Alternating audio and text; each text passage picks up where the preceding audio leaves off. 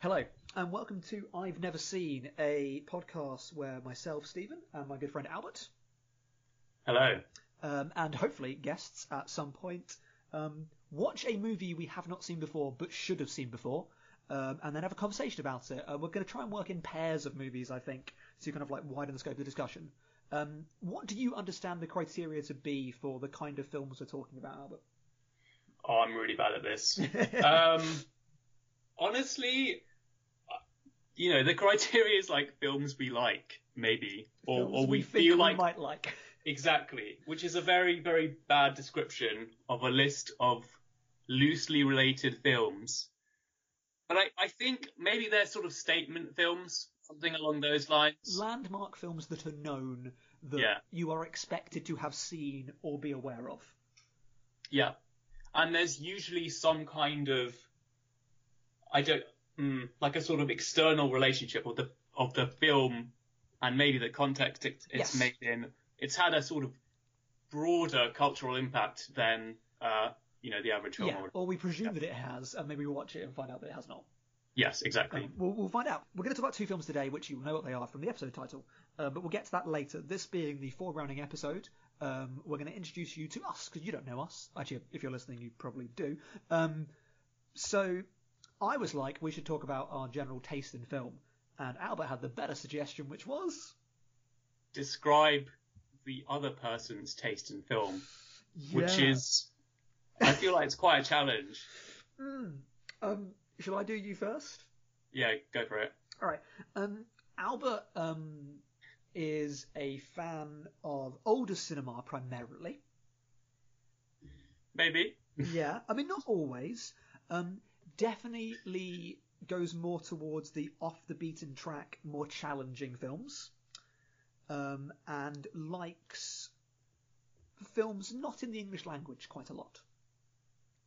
Yeah, I mean, I'm not even really... Yeah. Which is very, very vague. I think you like stuff that are... I think, going back to your phrase, that are statement films of this is a thing that's either revealing something or saying something about a topic. That really get under the skin of something and maybe that you learn something from or see something in a different light. Basically, on the spectrum of pretentiousness, I'm a 10, Stephen's about 7. Yeah, I think Albert makes me look like I like mainstream movies. Yes, I think that's almost there. Yeah. Not entirely. There are some great, more mainstream contemporary films that I really like. We were just talking about Noah Baumbach. Oh yeah, really mainstream contemporary filmmakers like Noah Baumbach.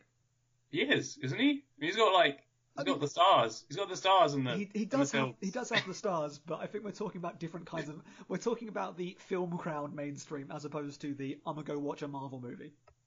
Oh. Well, I mean, okay, but there's, even in mainstream, there's a spectrum between Marvel and like, Lady Bird or Little Women. Do you know what I mean? So much of the audience. They're like, hey, I like those movies. I'm like, sorry. I didn't say anything about it. Hey, I like some of them. You. Yeah. Some of them are good. I'm not going to make any comments. Anyway, let's try and summarize Stephen's tastes. I think I'm very easy to summarize. Which are sort of, I don't know, a universal sort of cornucopia of sight and sound. Basic? You're going to describe your taste as basic? I do read Sight and Sound magazine, so I guess that... Okay, that's true. Yeah. I actually would say that you are much more accomplished in terms of knowledge about film. And to get to that level, you have to see everything, and you have to be open to much more types of films than I am. I've wasted more of your time. Potentially, but I think it makes you, I don't know, better at sort of judging film than me, probably. We'll find out about that. I feel you are more you are more discerning than I am. Yeah, plus, I mean, you would have seen a lot of gems, which I assume I just would have written off straight away. True. I mean, have you seen Castle Freak? No, I've never even heard of that. It's not a gem. It was just the first movie that came to mind that I thought you probably haven't seen. And it was on my shelf. Okay. I I'm just trying to go through your letterbox thing, Yeah. and even sorting by 5 stars. I'm like 5 pages in, and there's still 5 stars. I like 5 pages in. I like to give out 5 stars. I don't like to give out half stars. So everything gets Can rounded I just challenge you on that? Like, why Alright. are you so easy with your 5 stars? Because I think that 5-star ratings, star ratings basically mean nothing. 5 means I just think it's brilliant. It means I think it's a brilliant film. 4 is I think it's great. 3 pretty good. 2 bad. 1 abysmal. What does that value judgment really mean? Like, what does good mean to you? That's a good. I don't know. This is why I like to keep it to just like increments of. I'm not that interested in the discussion around gradating different levels of good and bad. I'm more interested in talking about the film, and it's very much more a reflection of my viewing at the time and what that viewing kind of left me with. Was I left being like, wow, or was I left being like, okay? Okay, so it's like a raw impression. Yeah. Yeah. Okay. It's not too like, I don't know, cerebralized or whatever. It's No, just I like mean, I keep a really film like this blog film. Yeah. in which I review every film that I watch that is a new release, and I don't put ratings on it for that reason that I don't want to. It's all just text, and I feel that is very thought out. And if you want to see the rating that goes to that review, you can look at my Letterboxd account if you so wish. But they don't even really correlate that much, because sometimes I'll be like really in praise of a movie and then I give it actually like 4, and actually be more critical of some of the aspects of one movie and give it like 5. So who knows? So I actually think the 2 films we're discussing today, Blue and Salo, are perfect for discussing this idea of how do you rate value, of value in films, because both push the medium to new limits, I would say, and they're sort of seen as very conceptual. Yes. And I think it will. In fact, I think, despite me being reluctant to rate both of them, I think by the end of this podcast we should try, because it will lead to a natural, interesting conversation about what makes a good film and why you think it's a good film. Whether enjoyment is like a really important part of it, which for me probably not. I mean, did you enjoy both of the films that we watched? I think the word enjoy is very nebulous, because I think enjoy links too much to fun for me. And I don't like saying a film is entertaining as being like the key features for it, even though it is entertainment, because like a lot of the movies that I love are not enjoyable films at all. I think if it has a positive impact on you, be that you got something out of it, even if it was really, really sad, that's a process that's worth having. I don't think I enjoyed either of these movies, but I really enjoyed having watched one of them.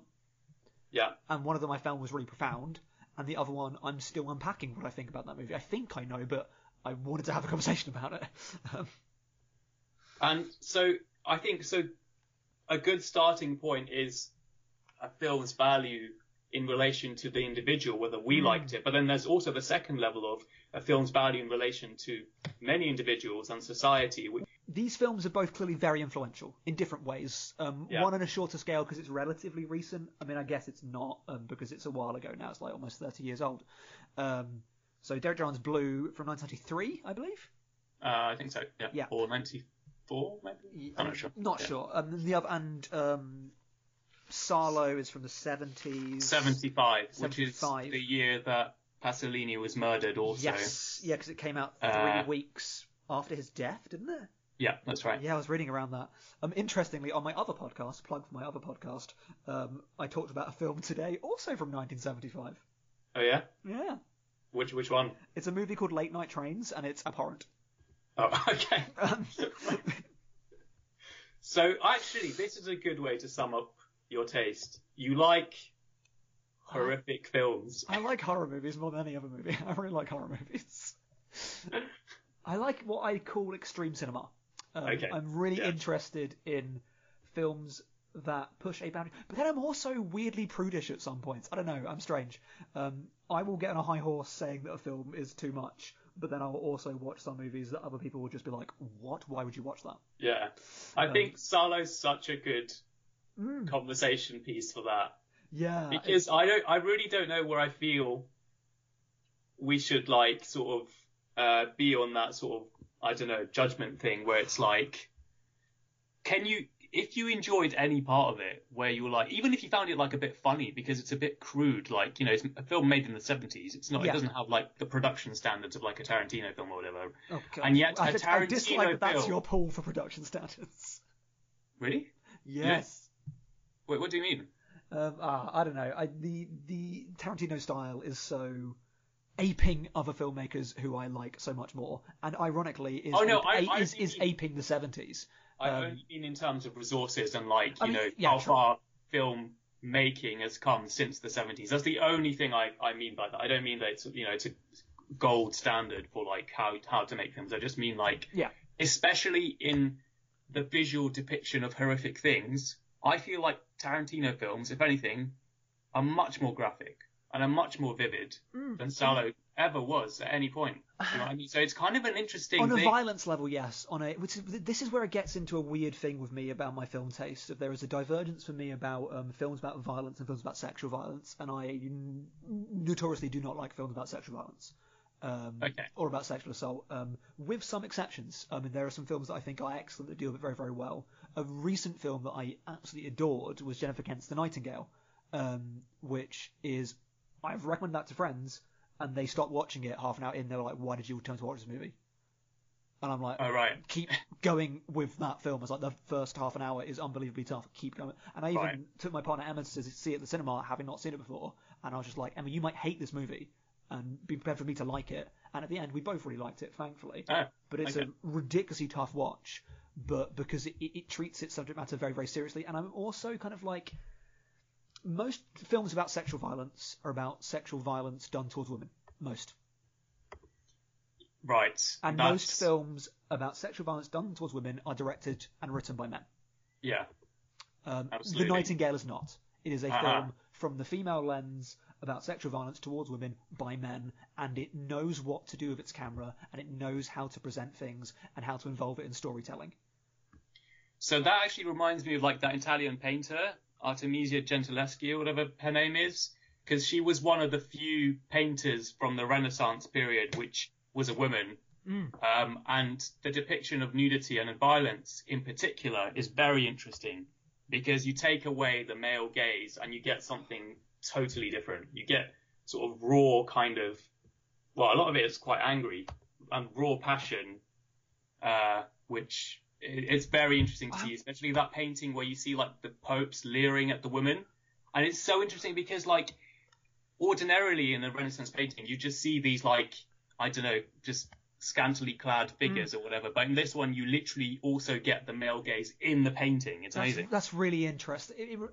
I listened to a Hannah Gadsby podcast about Manet, and I think it was. I could be wrong.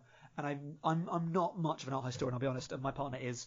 But she was talking about Hannah Gadsby, about one of the things of Manet's painting was that he did nudes that people did not like because they were realistic nudes and they weren't these beautified forms of goddesses, and showed things that were imperfections in the female form. Which again is that interesting point of how bodies are displayed, especially naked body, in art. And Salo, sorry, I keep wanting to call it Salo. Salo, there is a quality throughout the entire film where it's very clear that everyone in the film has been picked for aesthetic reasons. Yeah. So it's, definitely. And I actually think, which is part of the argument, but I feel the film is not as separate from the argument as it wants to be. What do you mean by that? Salo falls to me into a camp of films that make me uncomfortable, are clearly criticising a thing, but in their criticism have to do that thing in a way that it's hard not to compromise that criticism. Oh, no. I really disagree there. Really? Because I remember reading a review about The Wolf of Wall Street, the Scorsese film. Was it my review in which I said it's trash? I don't think so. No, but so basically, before I'd read the review, I was in that camp where I was like, this is a horrific portrayal of the worst excesses of capitalism, whatever, blah, blah, blah. How can it be so like jubilant and happy and whatever? Yeah. But then I read this review and the guy says something along the lines of, oh, well, you want to see reality as you want it to be, not as it is. And it's just, Scorsese's portraying the excesses of finance as they are. And to be honest, like some people, that's how people act, you know, in that world or whatever. And you need to see it in this authentic kind of way in which the characters, you know, there's some truth to it, you know. That's where I disagree, because I don't disagree with your point because you are undeniably correct that these things do happen.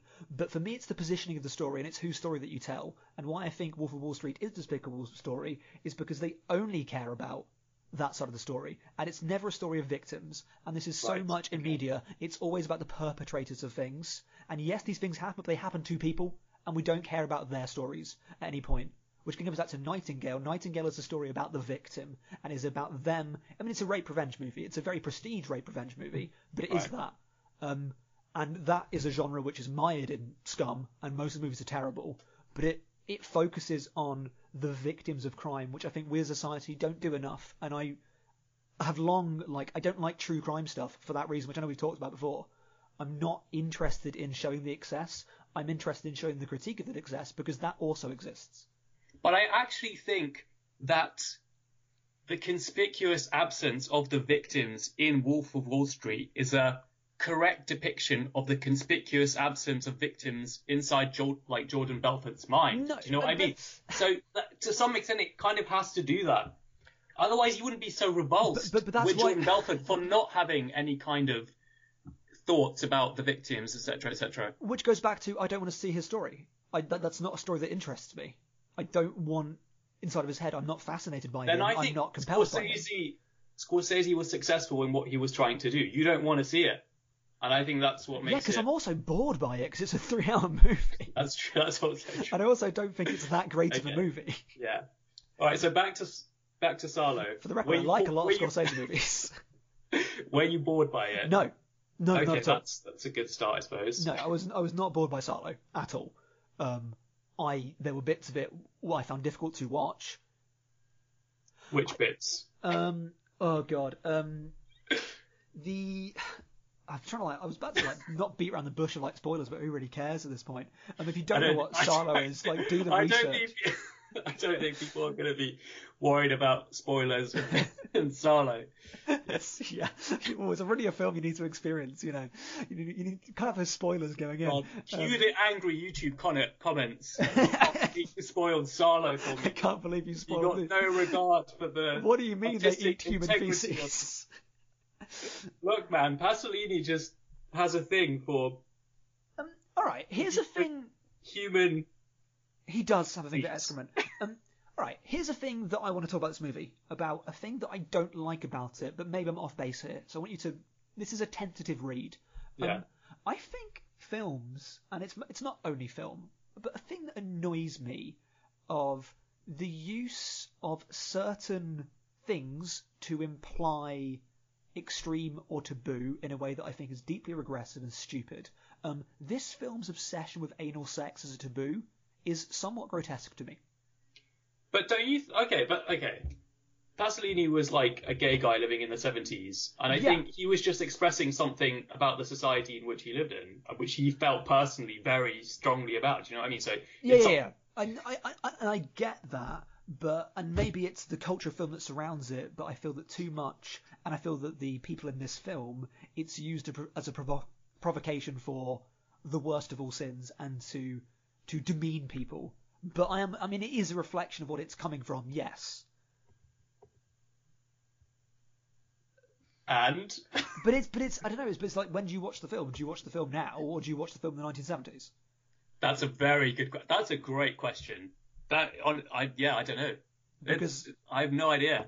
Me watching the film now, I'm like, oh, it's another movie where it's like, oh, anal sex. And I'm like, yes. Actually, Blue is definitely a film you have to watch in the 90s, though. Because you can't take it outside of the AIDS epidemic and all that kind of stuff. But I think that's because it's... that's interesting, because I wanted to make the argument because it's tied to personal experience, but then this is also tied to personal experience. I think Blue is so much clearly... it's an essay. It's so clearly someone talking to you about their experience that it's impossible to separate it from experience. And it has no charged imagery because it has no imagery apart from the singular image.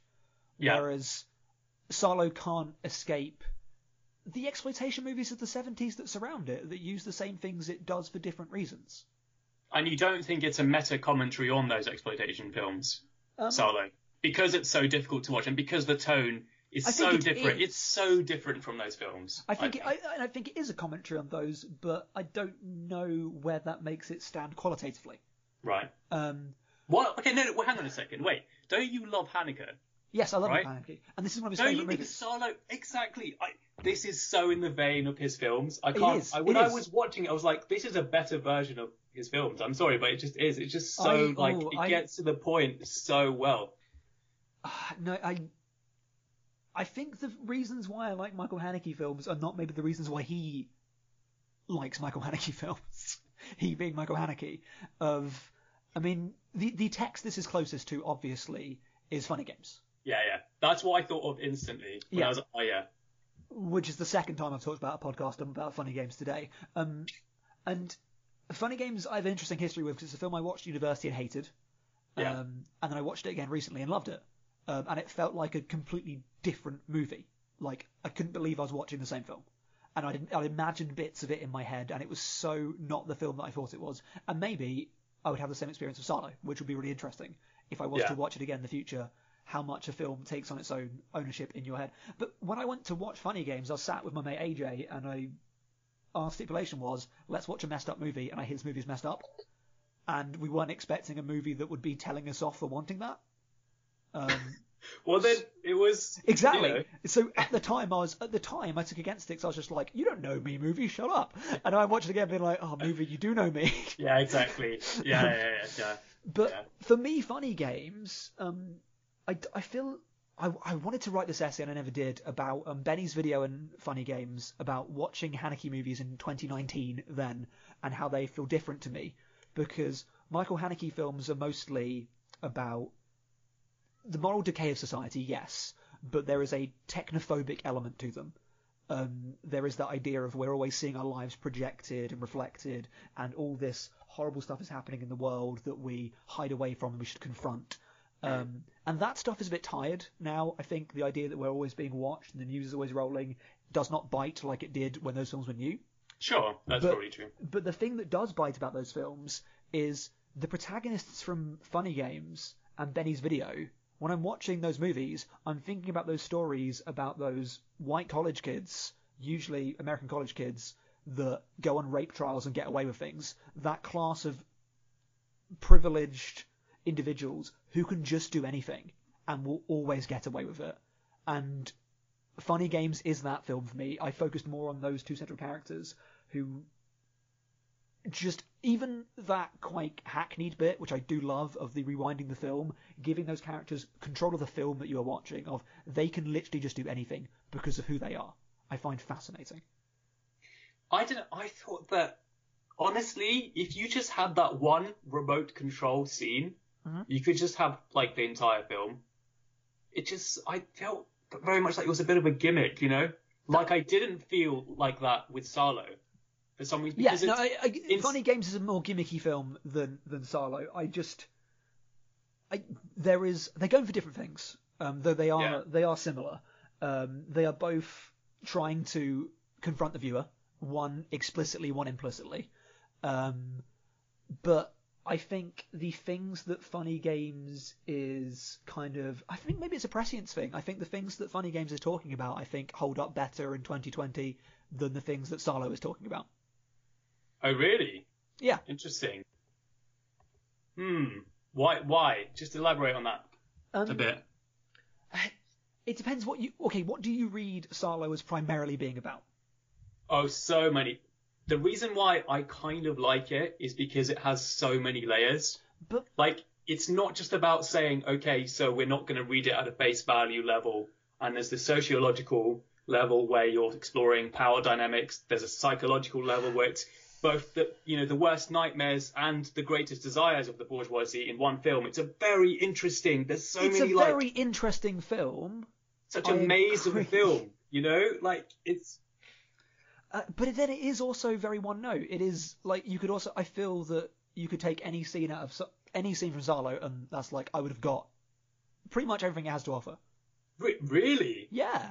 Any single scene? No, I disagree. I think you'd have to pick a specific scene. But like towards the end of the movie, I'm like, yeah, I get it. But do you? It's gonna be this, and I understand that making me keep watching it is part of it. But I'm just like, Okay, Yeah. here's an interesting question. Do you think these films are more interesting to discuss than watch? yes. Do you think that's a problem? And No, I think that's good. Is that a problem for the medium? I think it's a problem for the medium. If you take away the primary experiential, thing about the medium, what's the point? Do you know what I mean? Why not just write an essay? Because I think that's the art thing, though, isn't it? Of like the film is conversation, and these are films that are made to be conversed about. I think like it's a shame because have you watched Pasolini? I have not. I think I've watched 2 films. I don't really remember. It's been a little while since I've done that whole Italian thing. But I think so. I knew he was really political, and Yeah. I knew a little bit about how he operated and like about his life and stuff. This is my first Pasolini film. I really want to watch the film about him. Good start. that Abel Ferrara made. Who's in that film? Willem Dafoe. Willem Dafoe. I couldn't believe that. That was hilarious. I want to watch that movie because apparently it's got stuff in there about him talking about Sarlo, which of course he never really got the chance to do because he was murdered before it came out. But I think one hates to like animate the dead, but I think like Pasolini would be like, well, of course I want you to talk about my movie. Yeah, obviously. That's why it exists. Yeah. I remember there's an anecdote that Mark Kermode, the film critic, says about Lars von Trier, who I hate. Lars von Trier talked about the film The Idiots, which I have not seen. I think it was The Idiots, which Kermode famously like stood up in a Cannes screening and booed it. And he talked to him later about a different film that he'd liking, and he said that I have to say that I really hated it from The Idiots. And Lars von Trier said, "Okay, did you really hate it though?" And he was like, "Yes." He was like, "Good."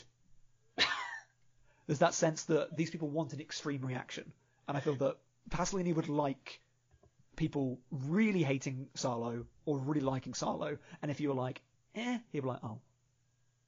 I think that's the power of the medium to evoke something so strong. Yeah. And it's something that you don't get with other mediums, even like, novels or whatever. Yeah. I think audio visual is such an interesting, collection of things. And Which actually links to Blue. Yeah, no, exactly what I was going to say. Did you at any point switch off your screen from Blue to seeing anything else, or were you watching it the entire time? Because I think that's a really important point about the film, and something I would encourage anyone who's watching this film: do not turn away. Yeah. Just focus in on the Blue. Don't use it as an auditory experience, because it's meant to be an audiovisual experience. That's Yeah, I'm you can't gutted take that it I away haven't from- seen this in a gallery. I would love nothing more than to sit for that hour and a quarter in a gallery and watch this movie. I think my most transcendent point with Blue was I kind of this sounds really wanky and I apologise, but I had out of body experience at some point where I felt almost meditative. I think that's the point, isn't it? I was looking at it, but I was not seeing it anymore, and the film was just washing over me completely. And I caught myself 5 minutes of I was just in some. It was one of the music segments towards the end, and it was one of the more classical operatic moments, and it had this just absolutely transcendent moment. The funniest thing about Blue, I was watching on the TV downstairs, and Emma came downstairs, and she just saw me staring at a blue screen, and at this point there was no dialogue happening, and she went, "What are you doing?" And I said, "I'm watching a movie," and she went, No, what are you actually doing?" And I was like, "No, I am watching a film," and she's like, That's "No, so but." great. And we had this conversation for 2 minutes until I was I had to pause the film and be like, "No, I am watching a movie," because she was like, "That was so creepy." And I had the same feeling that if she was to walk downstairs when I was watching Sarlo. I was going to ask you, did she? Did no, she? I closed the curtains to my house.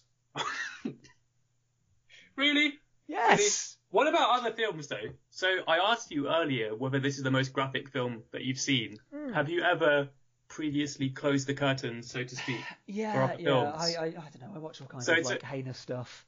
It's a regular occurrence at the Gillespie house. Yeah. I don't want people to know what I'm watching. I run a podcast about banned films. Okay, fair enough. Yeah, I've seen some stuff that I don't want to have seen. I don't know. Maybe that's my view on Solo is slightly different because I feel the content of it, the things that happen in it, everything that happens in it, I could draw an analog to another film I've seen. But the sustained tone of it was different to anything else that I'd seen. And I also, coming back to this idea about depiction and comparing it to sort of contemporary standards or whatever, for whatever that's worth, I actually think the most unnerving, creepy thing about the entire film is the lady who's telling the stories. And I think it's a real testament to the power of narrative to like disturb people, because I really liked that. That's what like gave me chills. Like the other stuff, I don't know, like maybe it's because we're all really desensitized or whatever due to like the effect of pop culture. But I think the other stuff, I feel like I've seen worse in most films, you know? I feel like I've seen worse only because I've seen films that ditch realism, and therefore, That's the MO of most films now. Ditch realism for escapism, whereas Pasolini is telling you, no, that it's actually pretty horrible. Like, it's actually quite grim to do any of those things, and you should feel that. Like, you can't just escape into this, like, sorry to shit on Tarantino or whatever. I mean, I'm not a big Tarantino fan. Anyway, but, like, his whole thing is escapism, which, I understand that it's an important power that the medium has. And I like a lot of escapist cinema. But I also like cinema. My escapist cinema, I think, I'm more like when it grapples with the idea of escapism, like your Pan's Labyrinths of the world that make themselves about that idea. Anyway, so I was just going to say that I think that it's interesting just how unnerving the tone and the sort of narrative of the film is.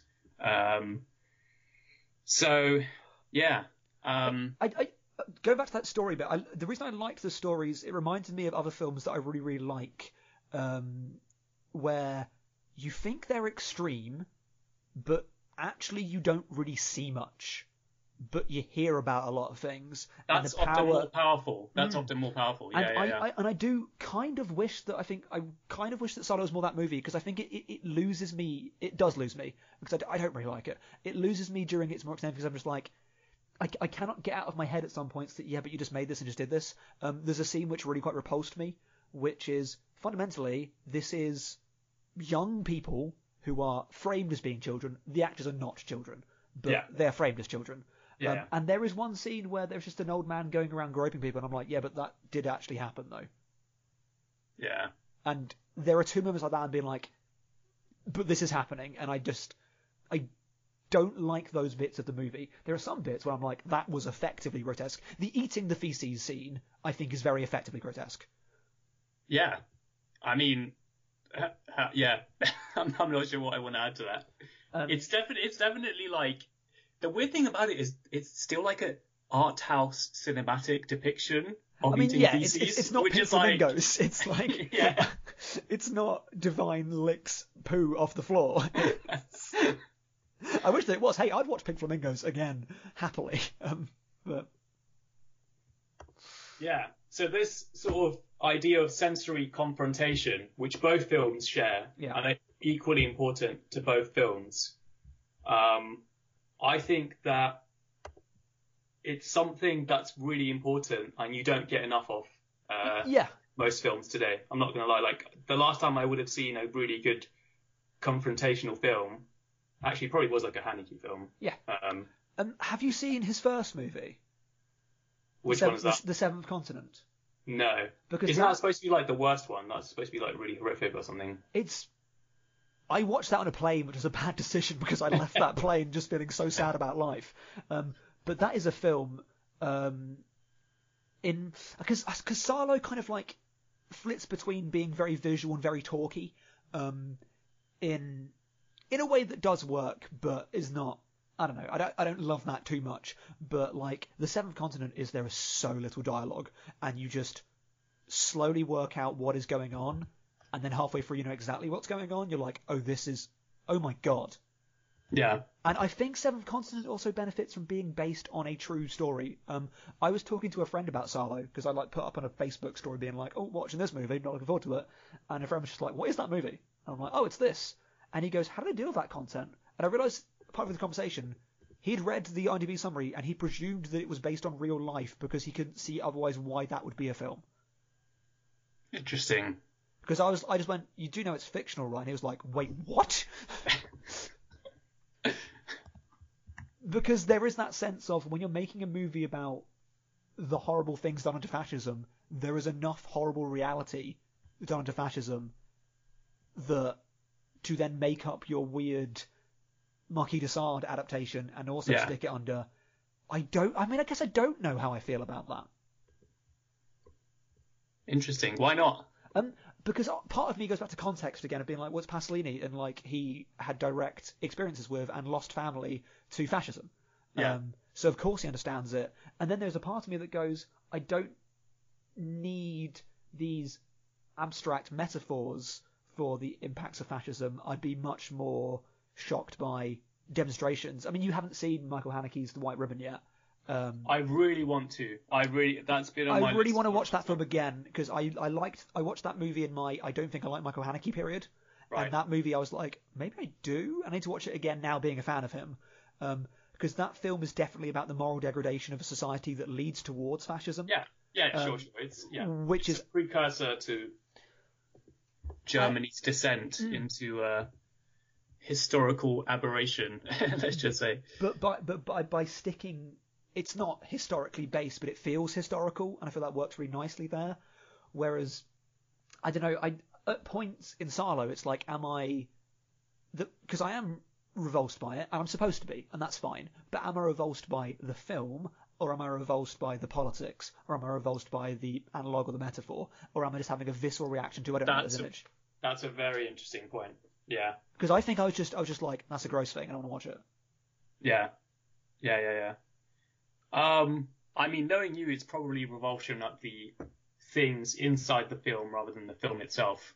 I don't know if you can even separate that, but I do. Yeah. Yeah. To some extent, I think you can. Yeah. It's a really interesting film. I'm so glad I watched it. I did not enjoy it.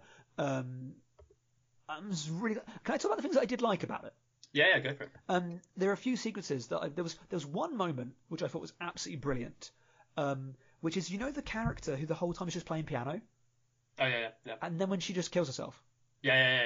I thought that was wonderful. That was such... Because I knew the film couldn't do... God, we'll mention this guy too much now, because I try not to mention him very much. It cannot do the Tarantino thing of being like, and you get your cathartic ending. It was never going to be they rise up and kill them, because that would ruin the whole film. Ruin the point of the film. But it needed some kind of display of, this is destroying these people. Yeah, it needs some pathos. Yeah. Otherwise, it's just like this unrelenting assault. And just because she was that unspoken presence, she broke down at one point, and you couldn't tell if she was actually breaking down, breaking down, and that was really cool. But that unspoken moment where everyone else is watching this thing and loving it, and she's just there at the piano still, and she just says nothing, walks out and takes her own life, was profoundly powerful. And that it does not show that, it just shows her step, and then it shows the body. Yeah. To go from a film that wants to show you everything that it can, because obviously it's simulated, so it can't show you everything, to a film that chooses not to show you something, was a powerful moment. I think it shows that Pasolini is not totally irreverent, despite this film. Do you know what I mean? Like, there is some things for him which are beyond, the greatest debauchery or whatever. And I think, it's oddly, optimistic in some ways. I think it's a movie you have to watch the entirety of, because I really, really hated it. And at the end, I was like, there's some interesting stuff at the end that recontextualizes things. And there are some clever shots at the end. There's another, it's quite a crass piece of symbolism.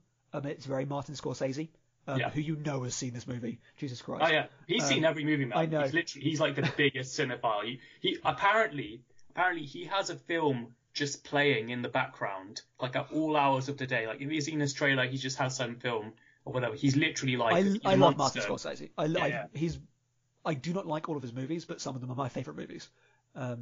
So there you go. My bona fides on Scorsese. Love him.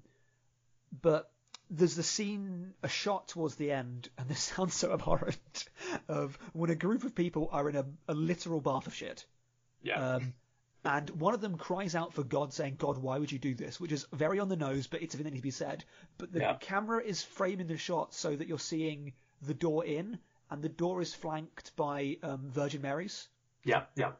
And it is very much reminding you that the engineers of fascism use the iconography of religion and use religion all the time. Yeah. And that it was a religious process. And that is a good way of the film pushing that idea of being like the control that people have and how it goes outside of all of our coping mechanisms. And the irony of people that would have religious decoration and be doing this sacrilege. Yeah. Is cool. Yeah, that's true. That's very true. So I very much agree with everything you've just said. And just to add to that, I think there are some incredible moments, like truly so clever. One of mine, which is quite a crude moment, to be honest, because it's very on the nose, but I think one of my favorites is when one of the characters, I think it's the Duke, maybe not. I forgot the names of all these characters. It doesn't really matter. Yeah. I just got They are IMDb or whatever. Yeah. It's the fascists and the victims. Though I do, slight point, I did love the opening credit sequence because I love that it came up with the casting groups of it could not be more a way of being like, these are a symbol for blah. They are the victims. And it's like, it's making you know, this is a film in which these are groups. These are not identities. These are not people. They function as symbols. Can we just talk about how powerless the victims are depicted, which is, that's pretty rare, I think, in film. In some ways, they're very sort of like almost lifeless, mute. There is no third act. There is no third act kind of like twist of they get theirs. I mean, as a fan of horror movies, because catharsis is a huge part of horror, of that idea of the horror gets assaulted at the end, and there's a little tease of like it's still out there, but you get that thing, and you never get that thing in this. They are utterly subservient. Which, going back to the fascism stuff, the film does articulate very well the complete control of fascism. And that these people, how they view others below them, and how they could get away with anything and just do it. Okay, that leads me nicely onto what I was about to say about the character, because I think one of my favourite bits is the quote from this character, which is, "In all the world, no voluptuousness flatters the senses more than social privilege," which I guess is a really crude thing to say, given the whole context of the film. All right, fine, whatever. It's a very sort of it's a fun line. But I just love it because I think it's so. I know the film is so great at portraying pleasure's relationship to status, Yeah. Even what we're doing right now, literally in this very podcast, is like an example of that. Do you know what I mean? Like the fact that we're trying to, distinguish ourselves through our knowledge of film or whatever. So there is something very, very coy and sly about what the film is saying. It's interesting. I think my background is quite different to yours here, because there are things about my taste I have to reconcile sometimes where I'm like, I don't get this. Like, I love violent cinema, and I also like erotic cinema. Like, I like films about sex, especially films that present it in a skewed kind of way, that confront human sexuality. Like, I love Sex, Lies and Videotape, one of my favourite movies.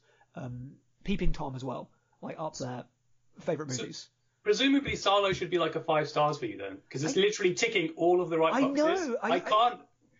I can't tell you how much what you're saying is making me feel like you should love this film. I know, I feel like I should, but then it doesn't work for me. It was just a melange of things I did not want to see being presented to me, because I did not buy the reality of the film. It seemed theatrical, it seemed like performance, and it signifies performance from the beginning. Okay. And I have this a lot with cinema. Like, did you see The Lighthouse? Yeah. What did you think of The Lighthouse? I liked it, and I really love Robert Eggers. Yes, same. I liked his previous film, the one about the witch. Is it just called The Witch? Yeah, it's called The Witch. Yeah. I love that, man. That same. was seriously good. Phenomenal movie. Lighthouse, I liked, and I loved. Not Willem Dafoe, but Robert Pattinson. Robert Pattinson's character. I thought his character was amazing. Like, I think he's brilliant. I think he's an absolutely brilliant actor. Yeah. I mean, I like deconstructing masculinity and all that kind of stuff. I think that's really good. But it wasn't one of those films where like it's an instant 5-star kind of deal. Not quite. I think I had a similar thing with The Lighthouse. I went to see it, and I was just like, there were 2 films that were going to come out, that had already come out in America, that I thought these would be my favourite 2 movies of the year. And they were Parasite and The Lighthouse. And I saw Parasite. I saw it a little bit early because I went to an early screening of it, and I was blown away by it. I thought it was astonishing. Yeah. And I finally got to see The Lighthouse, and I was like, this is such a me movie. I cannot wait. It ticks all my boxes. Yeah. And I was trying too hard to love it. Yeah, I know exactly what you mean. It did not work, and I was trying to articulate why, and I wrote a review about it. And I think what it comes down to is there is a theatricality to that film that I don't like in surrealism. I only like surrealist films when I think the film is real in and of itself. Eraserhead is my favourite film, and the word of Eraserhead feels utterly bizarre, but it feels cogent to itself, and it feels like an actual piece, whereas The Lighthouse felt like theatre, and it felt like symbolism. Strung together. It was performance. And Salo, to me, feels like performance. It is a film. It is so obviously a film, and it's parading stuff. And I think maybe because it doesn't have the trappings of narrative around it as much, it is a sequence of images there to provoke and to inspire thought in a way that affects me viscerally, but not emotionally, and not... I don't know... So basically, I think you've actually hit upon the exact sort of dividing line between us, which is that's everything I love about films. That kind of like cerebral, stimulation or whatever. I do. I mean, I don't not like that. That needs to be with something else. Maybe. Yeah. I mean, I like a heady movie. I like a thinker. I like to think about a movie, but I like the movie to feel like a work, not just a film. There we go. I don't know if that makes sense. It does make sense. It makes a lot of sense. Did you think that Blue was a performance? Because in some no, no, you don't think it was. Well, I guess it depends how you view the word performance. I felt that Blue was a slice of reality that. I mean, I think we should talk about Blue more because I thought it was a masterpiece. Genuinely, it was not a film I was planning on watching, so I'm really glad that you picked it out. Awesome.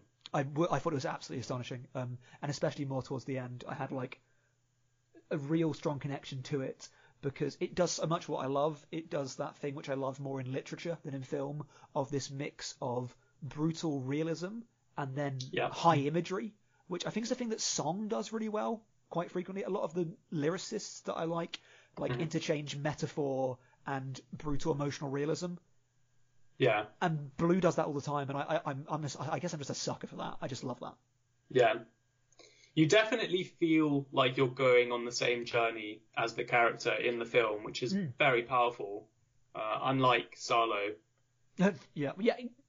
Yes, actually, I know what you mean by that. Like what you were saying earlier about the theatricality, and like Blue is like so viscerally subjective, whereas Salo is very objective. I think. I felt like I could not escape Blue, and I felt like I could just turn Salo off. Exactly. I could just pause it and leave. Yeah, I know what you mean. Yeah. And The Lighthouse, again, I was watching it being like, this is a film, and I'm thinking about this as a film at the moment. I feel like usually my reviewer brain kind of like clocks in afterwards, and then I dissect. And a film that trades too much of dissection in the moment, I kind of lose my grasp on it as a film. Okay. So basically, you don't like critic bait. I guess no. I don't think I do. I don't. What films did you put under that banner? I don't really know, to be honest. I've literally seen so few films compared to you. I guess some Haneke films definitely critic bait. But I love Haneke films. Love those, exactly. Yeah. So. Lars von Trier. Going back to Lars. Hey, Lars von Trier. Because I think Michael Haneke his films are about people, and I think he captures people very, very well.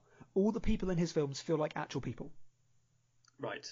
And I think he is very good at capturing the human condition. He makes very emotional films about reality, which Salo is about hyper-reality. And I think the subservience of the victims is very, very interesting, but it does diminish the reality to it as well. It is a film of constructed narrative in which people play the roles they are assigned to play. Which is much like fascism. Yes, which is why I admire it. I don't admire fascism. That sounded really weird. Which is why I admire the film. I mean, because you're right. But then again, it's like, I don't know. Are you familiar with Boots Riley? No. Boots Riley is an MC, but he's also a filmmaker, and he made one of my favourite films of the last decade, Sorry to Bother You. Okay. Which you should see. It's a phenomenal film. but he's also the lead MC of the Marxist rap band The Coup, who are one of my favourite bands. And he makes this point about political art, that political art needs to do more than just shine a light on a problem. Yeah. It needs to reveal something, and it needs to, if it can, give a solution, or it needs to do just more than being like, here's a thing. And I don't know if my thoughts or feelings or understanding of fascism changed from moment 1 to moment 2 hours of Salo. I think it does. Really? What you just said, that, profound little tidbit, which you were talking about constructive narratives. I don't think you would have come up with that without seeing the film. Well, maybe you would have, but I don't know. I feel like it was prompted by seeing the film. True. So it does unveil some layer on how power and politics works, and how important narrative is to that process. Oh, it's an interesting movie, isn't it? It's a very interesting movie. I just don't like it. It's really interesting. I admire it. I just don't ever want to watch it again. No, I don't think I'm going to be doing a second viewing. Yeah. Oh god, and don't read people's reviews on it. The user reviews are being like, because that also puts me off from being like, there is a huge market of people who just want to be edgy and love this movie. Oh god, I really want to see the Letterboxd reviews, because I'm sure there's going to be like a real mix of literally person who has like absolutely no idea what this film is and just like whacking it on for like a date night or something, being like, god, what the hell did I just watch? But there's so much reviews on there which are people being like, the people that don't like this movie don't get it. Here's about, and I'm like, and I hate this about me, but I want to be like, no, I get it. I just don't like it. I do understand it. I'm not an idiot. Yeah. I got the movie. I can get it and not like it. Yeah, I think that's important. Whereas I have also probably parroted that to other people about different films. So I've probably been on the other side of that. I bet it's going to be a 5-star in a week's time. Yeah, I'll probably watch. I'm gonna log on next week and be like, 5 stars. Salo has gone from 2 stars to 5 stars. How strange. I see like a 1-page review on the Letterboxd page, just Stephen like gushing about fascism. Oh god. Hey, you know what's a great movie about fascism? Starship Troopers. I would take Starship Troopers that's so good. over Salo. Really? Yeah. I mean, I don't know. Also, the violence in Starship Troopers is more fun. There we go. That's exactly the problem. That's exactly the problem. But the theatrical... I mean, this is interesting because, like, certain theatrical elements of film I love, and there is a theatricality of violence in cinema which I adore. But, I mean, you know me, real-world violence, can't deal with that stuff. Hate it. Yeah. Makes me uncomfortable. Scares me. But very, very violent cinema. I like it. But a lot of it for me is I like extreme things. Talking of extreme things and extreme filmmakers, what do you think about... Wait, sorry, were you going to finish that off? I was about to say I like extreme things, but I don't like Salo. You don't like Salo? What do you think about Gaspar Noé's films? We talked about this. I've only seen 2 of them. This is one of his favourite films as well. Yeah, which was all right. I read the thing on IMDb, which is the 3 people that liked him, that liked this movie, and I was like, well, yeah, that's the least surprising people. If you were to ask me the 3 people that love this movie, those are the 3 people I'd have named, and Lars von Trier. Yeah, no. So yeah, the 3 people were Michael Haneke, Gaspar Noé, and John Waters, and I was like, well, yeah. Yeah. Whom I mean, I love John Waters. I love Michael Haneke. And Gaspar Noé, I've seen 2 movies by. Which were? I saw Climax, which I adored. Oh yeah. I love Climax. I've seen that movie twice. I think that's a fantastic film. And I saw Enter the Void, which is for a movie in which a camera goes literally up someone's arse. That movie is really up its own arse. It's good. It's a good movie, but it does not need to be almost 3 hours long. Yeah. I would love to play the VR game that is that movie. Interesting. All right, so Blue has been underserved in this conversation. That's true. I feel. Because, I mean, there is a lot to say about it, but there is less to say than there is about Salo. Because Salo has more to say about it than any movie I've seen in my life. All right, it's a movie and it's blue the whole time. What was the moment for you when the blueness made the most sense?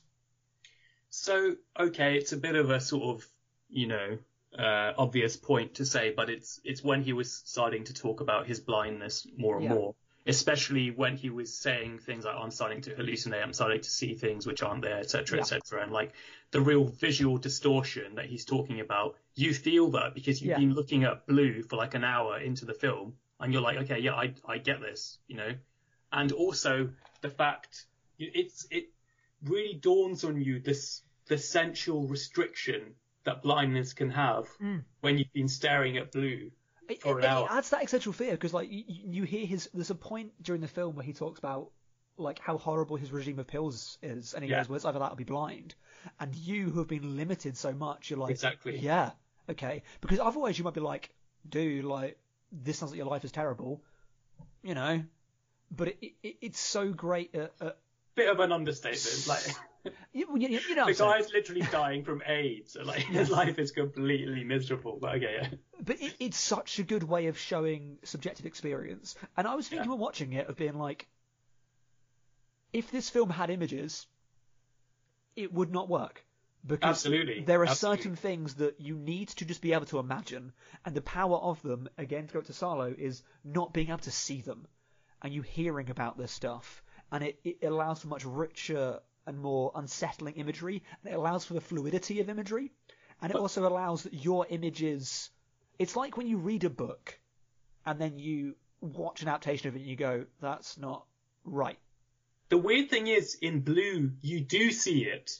You see blindness, and I mean that's very powerful for a filmmaker to do. Do you know what I mean? It's kind of like, The moment for me, which I think was the most profound moment of the film, and I said this to you via chat, was there was a bit about 20 minutes from the end where there's just one throwaway line, and I was like, it recontextualized the film for me, of when he talked about the medical processes he was in, especially the ophthalmologist, I guess, that was shining this light in his eyes, and he said after the light had been shining in my corneas to like view on the spreading kind of like disease, it gives me this blue afterglow, and then it fades. And that, for me, it made it clear in a way that was not 100% clear. It more made obvious what I was thinking, that this film is an illustration of the fact that the glow may go away, but it's still in your mind. You can never get away from your illness and your condition. And by saying this is the lingering image, and having that lingering image being the only image in the film, I don't think you can get more perfect than that. As a cinematic technique. It was beautiful. Yeah. Have you seen any of Derek Jarman's other films? This is my first Jarman, my first Pasolini. If he can do that with one frame, just imagine what you can do with, thousands. I made a note, actually. I mean, I made the what is film note, but I don't think that's a conversation for now, because it's too wide. And I remember being in university, and we had the what is film thing with Le Jetée, because that is still images, and it's like, if it's just still images, is it still a moving image? Is dissonance with blah blah blah? It's an interesting conversation, but it's not for now. A thing that I know I hate but talk about a lot, and has come up a lot in this conversation, auteur theory. Yeah. Which is obviously bullshit. Mm-hmm. But why? Well, that's why Blue is so interesting, because it isn't with Blue. Blue is auteured. Yeah. It is an auteured film, because it's a video essay. It is an art installation. Mm-hmm. But Salo, hundreds of people were involved in making that film. Yeah.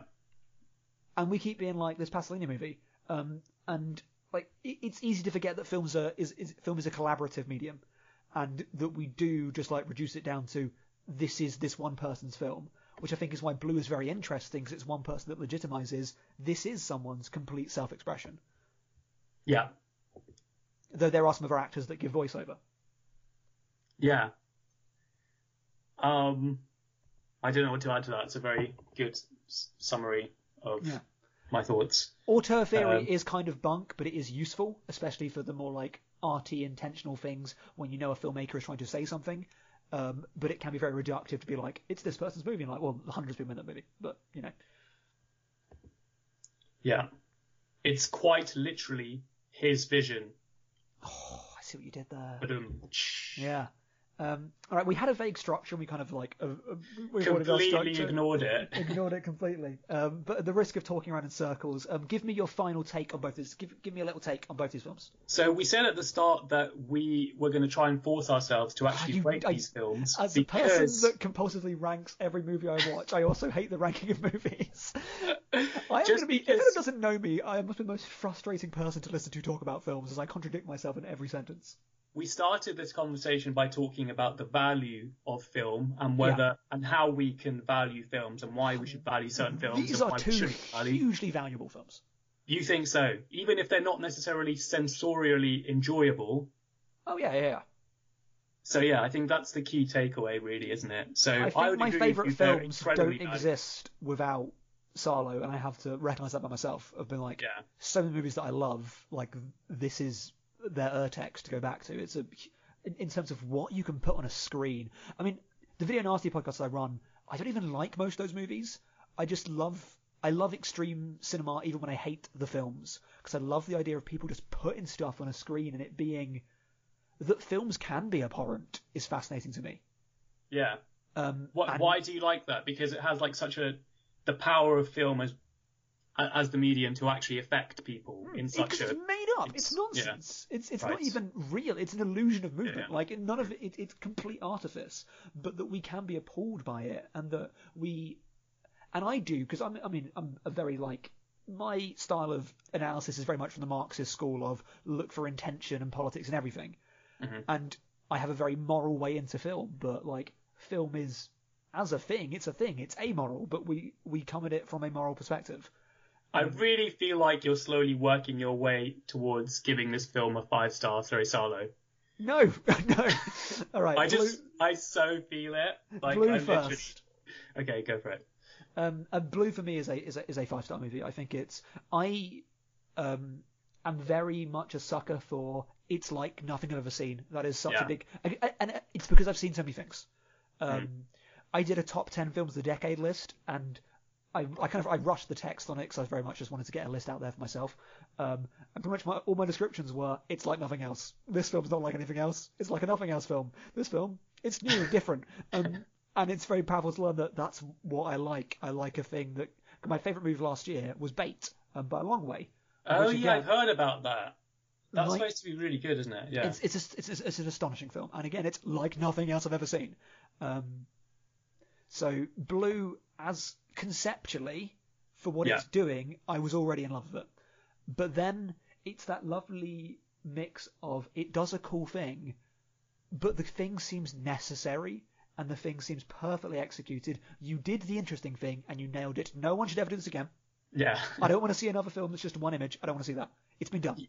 Yeah, you can't have like a Wes Anderson's Red, can you? No. Do you know what I mean? Like, you can't really have like a imitation of these films. I think I had a similar like feeling with Cleo from 5 to 7. When I was like, I love this movie mostly because it's such a cool thing I've not seen before, and I don't want to watch another movie like this. But I'm going to say this one's a masterpiece. Don't do it again. So that's my blue take. Your blue take. My blue take. For some reason, I'm just looking at my ratings. I gave this film a 4-star. 4-star. I'm not sure why though. It was a couple of days ago. Yeah. I think it is one of the most powerful films I've ever seen though. Yeah, I agree. It's so personal and vivid, despite the lack of visual stimulation. Blue is the warmest colour I hear. Yeah. So I think I might change my mind. I think I am going to give it a 5-star. But then at the same time, there's some great films in my 5-star list. Oh, whatever. This is why. Do you know what I mean? Like, it's just very... Let films have the same rating as other films. It's an exclusive, restrictive space. Anyway, I don't know. Yeah, so I'd say a tentative 5 stars. Yeah, it's an astonishing film. All right. I think we should say like, seeing as the whole premise of this podcast is I have not seen this thing, so we should end up being like, well, should you see this thing? Yes, definitely. If you have not seen Blue, well, you shouldn't have listened to this podcast. Jesus Christ. Actually, no, but you could have done. Like, that's the thing with both these movies. Definitely. I agree. Yeah. I feel like doesn't matter. I could listen to this podcast and have, well, I could not because I'm in it, but having not seen these movies and would still get everything out of seeing them. it doesn't matter if you know the premise of the plot. In fact, I think it sort of helps in a weird way. Yeah, if you watch Salo not knowing what Salo is, you would just be like, this is crap. You might be in for a bad time. Yeah. Which I've had that with movies. A lot of crap. Well, that was my Funny Games experience. I didn't know what that movie was. I was like, I don't like this at all. Yeah. No idea. All right, so moving on to the most controversial film of all time. Yeah, I don't like it at all. You don't like it? No. Interesting. I like it as an object. Yeah. But there's just things in it. Which surely must mean that you just like it. I know, because there's just stuff in it. I was like, I don't want to see that on the screen. I just don't like it. Like, I talked about a movie today, like Late Night Trains, which has an abhorrent scene of sexual violence in it. And me and my co-host Adam were just like, fuck this movie. Like, there are certain things that I don't want to see in a film framed in this way. And there are certain images in it which I admire how challenging he was willing to go, but it does not work for me and I don't like it. Yeah. And staying true to your sort of guttural reaction in your rating system, I think it's important for you to just take it at that level. Whereas I think for me, maybe even just for the memes, I might just give this a 5 stars. I'm umming and ahhing between giving it 2 or 3. Like, a tentative 3. You're telling me one of the most important films of all time is going to be like a 2 stars on your Letterboxd? Yes. Yeah, because like there are films that I think are important that I don't like. That should be a crime. I think Breathless is one of the most important films of all time. It's not a film I like very much. I think I am going to give it a 5 stars. All right. They're also saying that I think I gave The Train That Arrives at a Station 4 stars. I'm telling you, man, I'm going to log in next week and it's just going to be like the most... I'm going to watch Salo every day. I'm more than willing to admit that if I watched it again, I would probably love it. I probably would. But I just don't think I ever will. And I also don't want to be one of the people that like Salo. I don't want to be that person. I don't want to have conversations where like this. I don't understand this. Like your whole niche is like the video nasties. How can you be so afraid of people judging you for liking Salo? Because I don't like it. It's not a good movie, Albert. It's not. Nasty things happen in it. It's not nice. I don't know. So basically, the reason I'm going to give it a 5, actually, in earnest, is partly because another film which I'd seen, which I absolutely loved recently, which is like Hard to Be a God. I haven't seen the movie. I want to see the movie. Please do. It's similar, not in the same. No, I don't want to watch a movie. Not in the same way. I think it's more powerful than Salo, and it was quite obviously inspired by it. Yeah. It's very vivid, very visceral, and gets at something so fundamental about human existence and human nature and power, which is what I think Salo does. And that's the reason why I'm going to give it 5 stars. Because when you're watching Hard to Be a God and you're seeing one of the characters do what they're doing, you just feel this like guttural thing about all of the relationships you've ever experienced between humans. Do you know what I mean? You just feel it. Like you really feel it. That sounds cool. I'm going to give a more like lowbrow recommendation. It's only lowbrow because it's not a very known movie because it's quite recent that I think you should watch. One of my favourite movies the last few years is an Australian exploitation film called Hounds of Love, which I doubt you have heard of because I have not. It's a very minor release, but in terms, it is a film about sexual violence and about kidnapping. It's nasty. It's a nasty film. It doesn't show you very much though. But as a film about power dynamics, I thought it was astonishing about how power dynamics can shift in one scene between those in control and those out of control. And it's so fluid throughout the whole thing. And the very human want to suppress people and to have domination over people and how it explores that. Yeah. In a way that I thought was much more interesting than the very austere stylings of Salo. Yeah, right, I see. Everyone should watch both films. Are we in agreement with that? No. I mean, if you listen to this podcast, yes. I don't think that everybody needs to watch Salo. There are some people that don't need to watch that movie. Yeah. They just don't. Like, and again, it links back to The Nightingale. I had a conversation with Emma afterwards of being like, that's a really important film. And do you know anything about the film? No. Right, only so what you've described in this podcast. It is about colonialism, and it is about what the British Empire did, the colonial oppression of Tasmania, but it's about a war in a land from a people, and a style of people, and it very much deals with different kinds of oppression. The two main characters, one is indigenous to Tasmania and is dying out, and it's actually the first mainstream film to include their language in it, which is now a dead language, and they had so many people from the diaspora and from that culture who were involved in creative positions on the film to make sure that it was reflective of an experience. Yeah. And it is a film completely about British imperialism and the horribleness of that. And so many people need to watch that movie because we live in a country went from an education system where I knew nothing about the British occupation of Tasmania. Nothing. Yeah. Mm-hmm. And it's horrible. And this film, people would learn from it, but it's so self-selecting because it's brutal. But it needs to be brutal. It's about brutal things. But I'm like, who is going to see this movie that isn't already going to go, yeah? And right. I think it's a really hard sell. Emma thought it maybe wasn't. And maybe I'm just like selling it bad. I think I need to like lean. I think I need to stop saying it's a rough movie. It's really rough, but it's so rough. It's horrible. People need to watch that movie. They're never going to watch that movie. Whereas Silo, people don't need to watch the movie. What you just told me actually reinforces my beliefs about giving Silo 5 stars. Because it really reminds me of Heart of Darkness. Yes. You know what I mean? Yeah, and Nightingale is definitely like a Heart of Silo Darkness. is kind of the spiritual successor. I'm just going to put it out there. I actually literally just liked it on Letterboxd, so now like my top film is Silo. Anyway, basically, you come across as the most like edgelord person in Letterboxd, being like, yeah, Silo. That's fine. You know what That's my favorite totally film fine. is? Silo. That's totally fine. Oh no, I hate you right now. Anyway, Silo, I think, contemporary version of Heart of Darkness. I think it's an important film. Yeah, you've seen Apocalypse Now, that exists. Like... Oh, but I thought that was like such a bad spectacle of a film. Do you know what I mean? I know what you're saying. I don't know what your words mean. No, but I don't like it. I love Apocalypse Now. No, I don't like it. And I like that long version. Maybe you like it because like it's got this mythical status and it's got such a I like it because it's goddamn good. I don't know. There are Francis Ford Coppola movies that I don't like very much. I'm not a big Godfather person. They are fine movies. Apocalypse Now I've watched several times and I love it every time.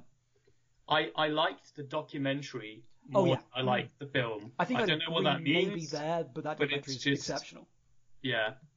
It definitely, I don't know, it's got that same quality like Burden of Dreams does, where you're both in love with filmmaking and in total revulsion. You're like, how could anyone ever do this? How could anyone my God, have you through seen this? I forget what it's called, Lost in La Mancha. Yeah, I've heard of it. God, because that was a film that I watched. I was like, how does any film get made ever? How do we make films? Films seem impossible. Didn't that get made recently though? Yeah, and I didn't go see. That's got Adam Driver in it, doesn't it? Yeah, because it's a movie, and therefore contractually it has to have Adam Driver in it. Right. So it's a new thing that films have. It's a film I did not go see for a reason that maybe is obvious. It's because Terry Gilliam is an arsehole now. I don't know anything about him, so maybe just give a brief little introduction. I love Terry Gilliam films so much, and I've been excited for this film for years, and it came out and I just couldn't bring myself to see it because of his comments in the media recently when I was just like, oh, fuck you. He's become one of those type people that I used to love because they were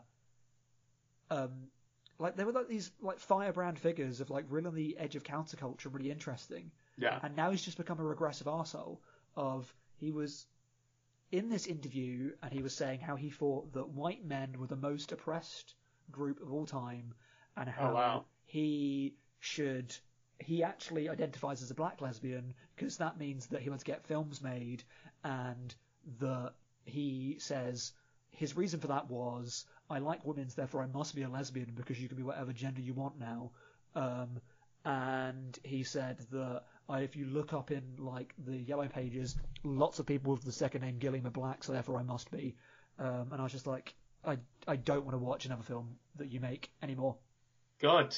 Okay, that does sound awful, but I feel like it's slightly going off on a bit of a tangent from talking about Blue and Salo. Yeah. And I don't want to get into a huge like political sort of tirade. I think, all right, at one point we'll deal with movies in which the people that have made them are bad people, and we'll have that conversation then. What do you think about Polanski films? He needs to not make them, and we should not give them awards. That was disgusting. Yeah, it's like, all right, Rosemary's Baby is terrific. Yeah. But then have you seen Repulsion? Is that the one with Hugh Grant in it? No, that's a different one. Okay. Repulsion is a movie that it's one of those movies where you watch and you go, knowing what I know about Roman Polanski, I cannot like this film. Oh God, okay, right. Because of what's in it. Yeah, Roman Polanski movies, Chinatown and Rosemary's Baby are excellent films. I cannot watch film of his without being uncomfortable, and after a certain point, I will not watch his movies. Right. Wait, you will watch those? Because I've seen them before. Yeah, true. Okay, but still, like, okay. I saw them not knowing, and like Rosemary's Baby, like I've read the book, and I wanted to see the movie. Yeah, fair enough. Well, I don't know.